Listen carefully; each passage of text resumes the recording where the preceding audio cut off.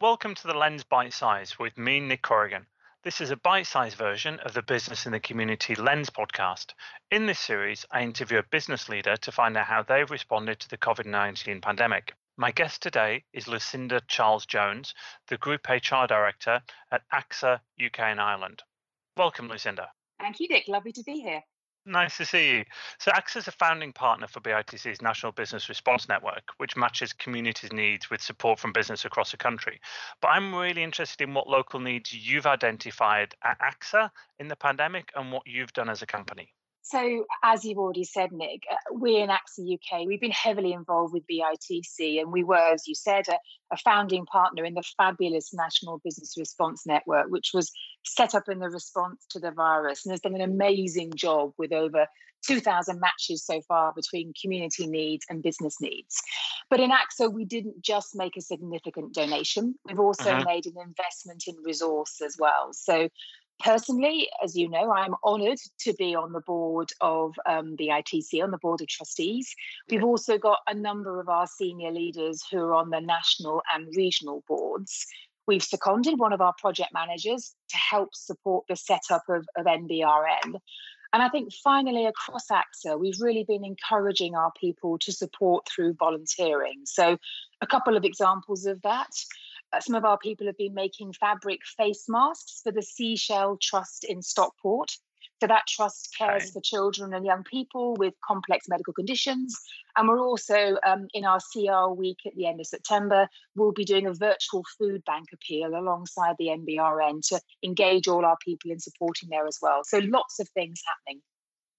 Wow, so that's across your different staff groups. And how did those projects come about? Is that staff wanted to do them, or is it how did you identify those needs? So it's a combination of both, actually. I mean, we have a fabulous employee population, people that really want to make a difference and want to get involved and want to help. We set up a pretty generous paid volunteering days throughout the pandemic for our people too. And we've been doing our best to match to those local needs, whether it's through NBRN or whether it's through other charities that we engage with locally as well. Amazing. And we're still not clear how the result of the pandemic is going to be in terms of, all the negative things that have happened, including clearly many, many deaths.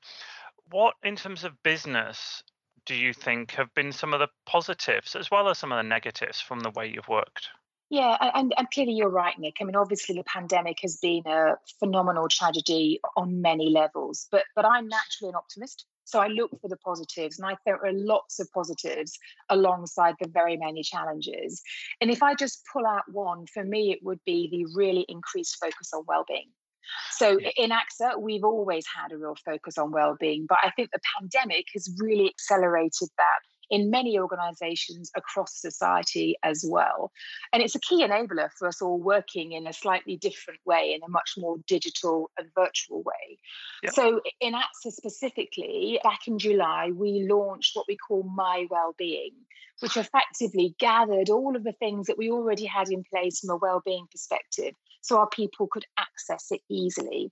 So, for example, we have a lot of support around physical wellbeing. Our people are able to access Doctor at Hand, which is a virtual GP support. From a mental wellbeing perspective, we have local mental health first aiders, have had that for many, many years. But we've also got an employee assistance program, and we've got another app called Thrive to support our people. Financial well-being is also important. We've got another helpful app called Nudge. And finally, we've already touched on the social well-being aspect. So that's all of the volunteering opportunities and community programs for our people. So a lot of real active attention, and I think a real positive with that increased focus. Great. I can really see how that's going to impact on the organisation really positively going forward, even when we get back to normal. Oh, yes, absolutely. And as I said, it was an important thing for AXA way before the pandemic. So to me, this has just been an amplification of focus, not something that we didn't already think was very important for us as an organisation. Is there anything you've learned personally as a leader? Yeah, I think lots of things organisationally. And for me personally, I think the one big challenge was I was already used to working at home before the pandemic, but clearly not 5 days a week, 6, 7 days a week. So I think for me, the one thing that I've had to really learn is that in a world where you have no physical boundary between home and work. It's about how do you create those boundaries. And clearly, in the early days of the crisis, given the job that I do, that was very full on. But I've now learned to do even small things, Nick, like at the end of the day, whilst I always have my iPhone and my iPad with me, I physically put away my laptop and my notebook. I physically put them in a drawer and lock them away. It's just a little signal of creating a boundary and a bit of a distinction. I do the same. I have a drawer for my laptop that I never needed to have before. But you just put it away and then the space is mine again. Exactly right. Exactly right. Well, little things like that. And how do you think the company is going to change going forward? What do you think's different about AXA after 2021? So I think, and back to that question you asked earlier about positives, I do think it's been a phenomenal period of innovation, creativity, and experimentation. And for us, I think the opportunity to reimagine how people work is a fabulous opportunity to get to that real sweet spot of increased business need for efficiency and resilience, but increased expectations from our people to actually have more flexibility and balance in their working lives as well. So we're very much looking at reimagining that, basing it around this idea of smart working. So looking at how the job needs to engage, looking at the chance for our people to be able to more customize their working experience against a reimagined use of the physical office space around collaboration and connection, and not about any of us just coming in and doing our emails and making phone calls. We can do that in a different way now.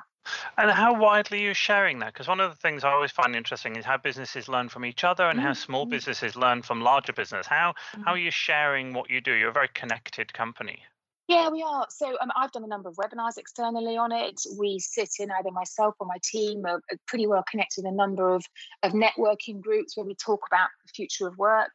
And so I think there's a number of ways that we're sort of talking to peers to learn from each other, as well as sharing some of the work that we're doing as well. But this is early days for us. I think we're all still in that experimentation phase and seeing what works and what doesn't in a new way of working. Well, it's so interesting. We could go on for much longer than the allotted time we have, but we're going to have to stop there, Lucinda. But thank you so much for joining me today. It's a pleasure. Great to speak to you, Nick. See you soon. See you soon.